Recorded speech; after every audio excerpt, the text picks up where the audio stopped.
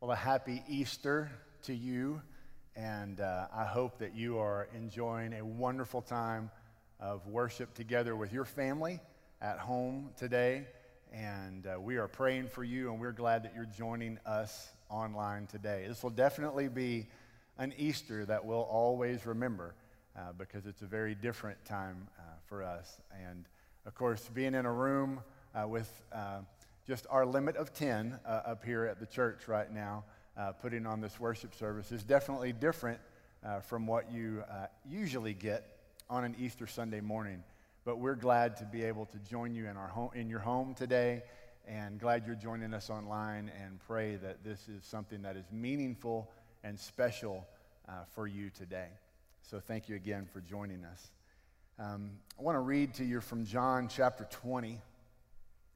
This is the story after, of course, the resurrection, and the people had been to the tomb, and they were kind of wandering around a little bit confused, a little bit lost, and still kind of unsure about what was going on. And we pick up the story in John chapter 20, starting in verse 19. It says, "When it was evening of that first day of the week, the disciples were gathered together with the doors locked, because they feared the Jews.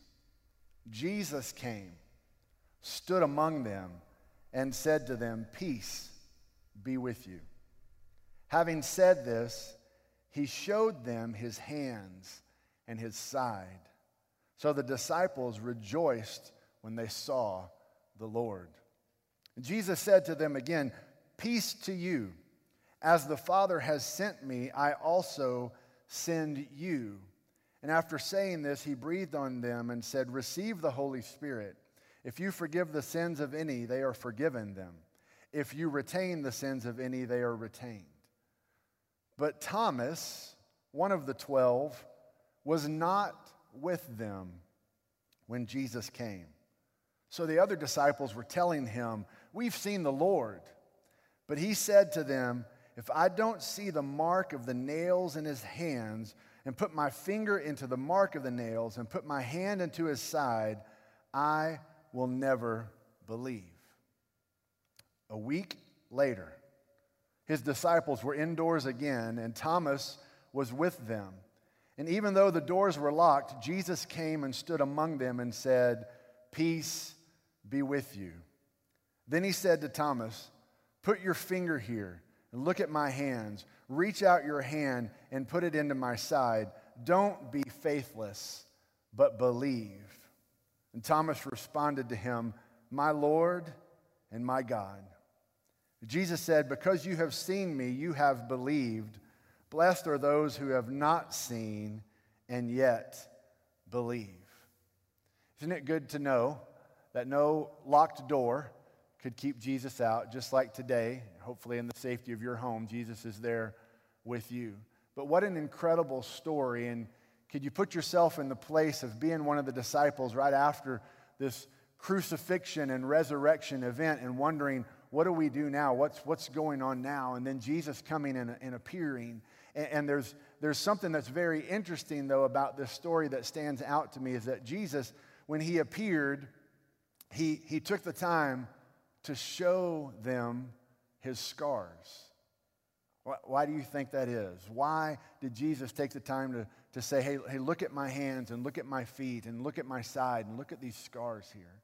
I think there's a reason for that, and it's because of this. Scars have stories. Think about it. Scars have stories. If you have a scar, it probably has a story. You know, I can tell lots of stories from the scars that I have.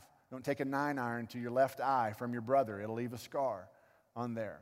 You know, don't jump on the bed and fall on the corner of the air conditioner. It'll leave a scar on the back of your head. You know, I've got that one. Don't make a jump cut in the middle of a basketball game. It'll tear your ACL, and that'll leave a scar for there. Don't give your son a Bowie knife for Christmas. He'll cut his finger off, and you'll have to go to the ER. I've got that scar. Every scar that we have has a story. But the incredible thing that Jesus' scars were telling in this story was there was nothing that can be done to stop the glory of God from being full and in its right place on this earth. I love that the first thing that Jesus tells them is, peace be with you. Because I know you're scared and you're confused, but trust me, I've got this. It's all set well now. And he goes on to say, now it's your turn to do what I was doing. Go and tell the good news. And in showing him those scars, he's really saying, you don't have to worry about this because I've been through this. I've been there too. Look at my scars. I have overcome, and you can too. You see, when you think about it, the scars represent authenticity, right? Thomas wanted to see the scars himself to know that it was really Jesus. And so those scars represented that this truly is you. You've really been through this. You are the one who you say that you are. Scars give us authenticity. And think about it, in our own life, not all scars are physical scars, are they? Some are emotional, some are relational, and some are even spiritual. It might not be as easy to see those scars, but Jesus had those too. He was betrayed by Judas. He was denied by Peter. And we know from his words on the cross, he was even feeling forsaken by God at a time on the cross.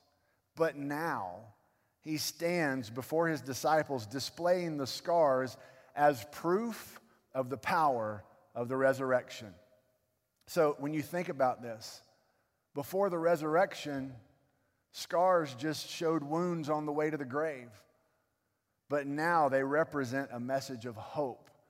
I have overcome. So the resurrection changed everything. And that's why we celebrate today that Jesus Christ has risen. He has overcome sin and death, and he now offers us life like we could never imagine. So I want to share with you some of the significance of the resurrection and what it means in our life today. And it's really this, because of the resurrection, the first thing you need to know, because of what Christ has done in overcoming sin and death and the resurrection, first thing is my pain can become peace. My pain can become peace. This is why Jesus took the time to say, look, I've been through significant pain, an incredible ordeal, but now I'm standing before you saying, peace to you. Peace to you. I have overcome, you will overcome. In fact, Jesus was actually preparing his disciples for this moment long before the resurrection even happened. We see in John chapter 14, when he's speaking with his disciples, he says these words, peace I leave with you, my peace I give to you. I do not give to you as the world gives. Don't let your heart be troubled or fearful.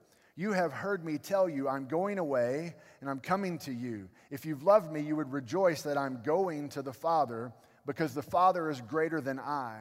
I have told you now before it happens, so that when it does happen, you may believe. That's why we rejoice today, because it has happened, and I hope that you believe. Jesus told his disciples about this day before it happened so that they can be prepared to listen to him and to follow him.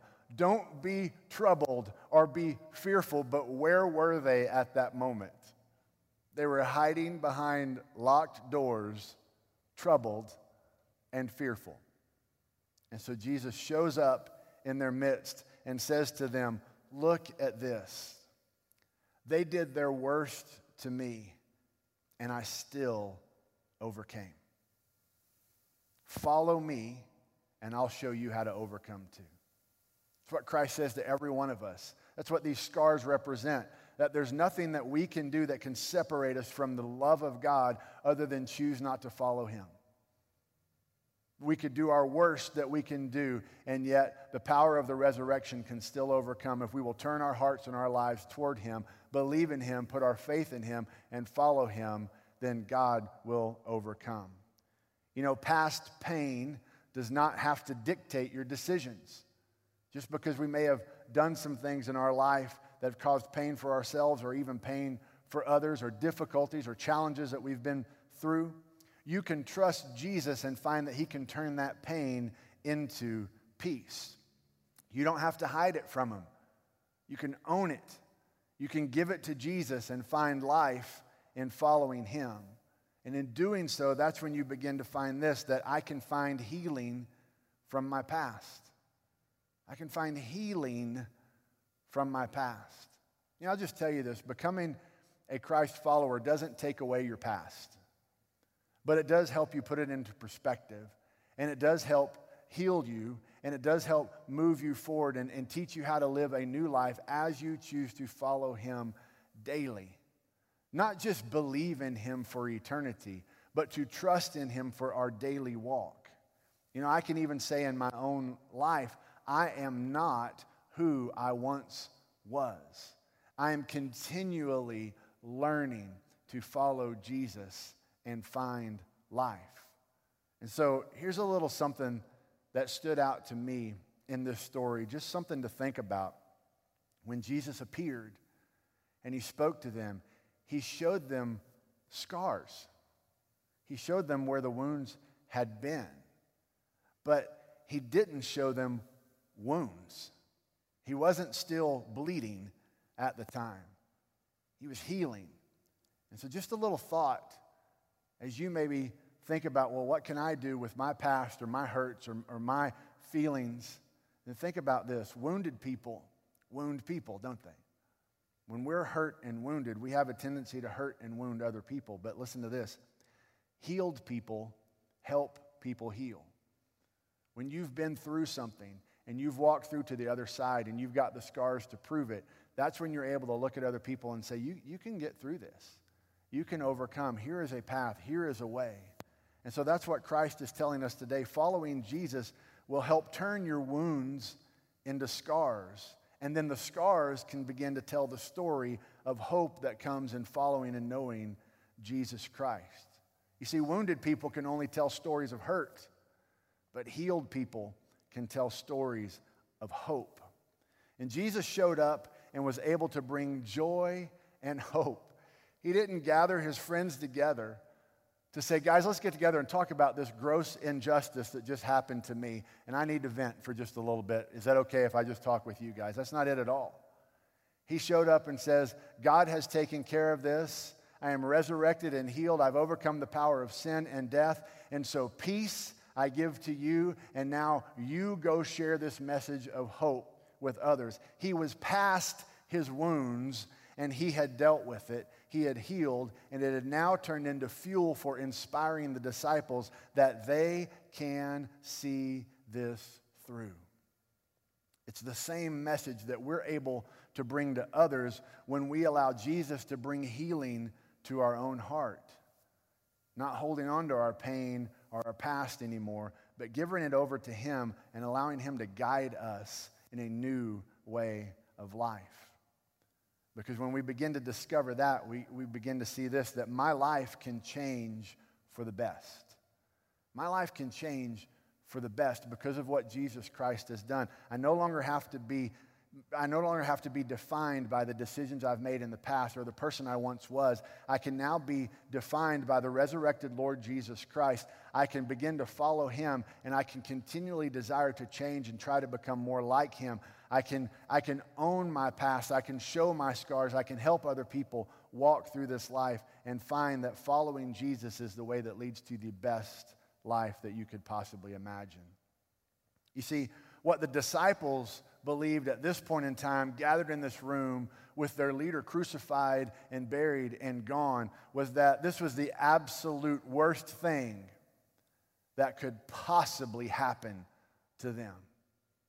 But God was able to take that thing that was the absolute worst thing that they could possibly think would happen and turn it around and use it as the greatest message of hope for all mankind.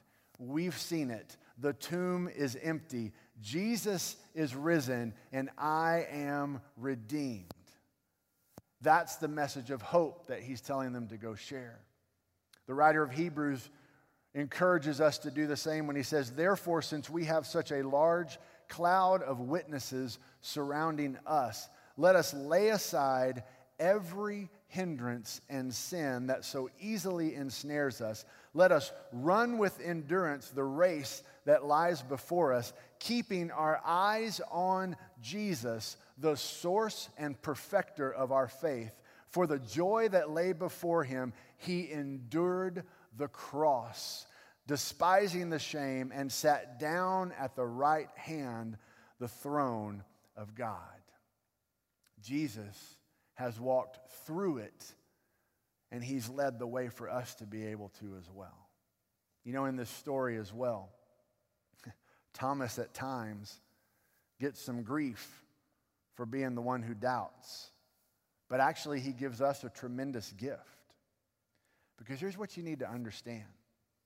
As you take this message of hope, and hopefully God has stirred something up in you today to do one of two things. Either believe it for the first time that Jesus is risen, he is Lord, and I need to give my life to him. Or you understand that you've already accepted Jesus Christ as Lord of your life, and God is telling you to share this message of hope. Here's what you need to know. Sometimes the only way that people will be ready to hear the message of good news is if you're willing to show them your scars first.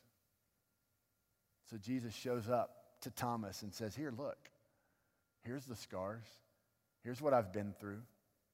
But all of this was done for a purpose and a reason. And all of this is now redeemed because of the resurrection. And now you can have life that goes beyond these scars. That's the same message of hope that we can share. It's the message of Easter. We walk through a story of incredible pain and sacrifice to understand the story of hope and redemption that comes from it. Jesus says, follow me to find life no matter what is in your past.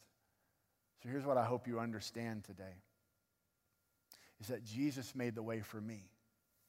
Just right where you are in your living room, say that out loud. Jesus made the way for me. Jesus made the way for me. All that he went through, all that he suffered through, was to restore a right relationship between mankind and God. And now the choice is yours. He's shown you his scars. He's demonstrated his great love for you, and now he invites you to life. He's shown you the way to life because he is the way to life. Will you follow him? Not just know him, not just believe him, but will you follow him and find life? I hope you will today. I want to read one of my favorite passages that talks about the greatness of Jesus Christ. It's one of my favorite in all of Scripture. And then I want to pray for us before we have a moment of reflection at the end of our service. But this passage is found in Colossians chapter 1. It begins in verse 15, and it to me is one of the most beautiful and telling passages about the person and the power of Jesus Christ in all of Scripture. It says this, beginning in verse 15. The Son is the image of the invisible God, the firstborn over all creation. For in him all things were created, things in heaven and on earth, visible and invisible, whether thrones or powers or rulers or authorities, all things have been created through him and for him. He is before all things, and in him all things hold together. And he is the head of the body, the church. He is the beginning and the firstborn from among the dead, so that in everything he might have the supremacy. For God was pleased to have all his fullness dwell in him, and through him to reconcile himself to all things, whether things on earth or things in heaven, by making peace through his blood shed on the cross.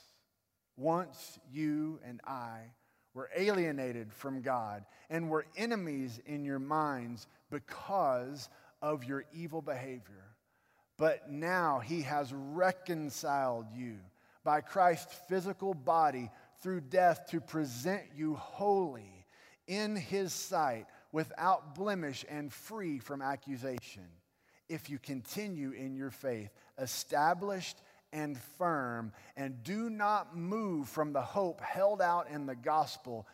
This is the gospel that you heard and that has been proclaimed to every creature under heaven, and of which I," Paul writes these words and says Paul, but you can put your own name there as well, "have become a servant." Thank you, God, for the great gift of Jesus Christ, who we celebrate today. Would you pray with me?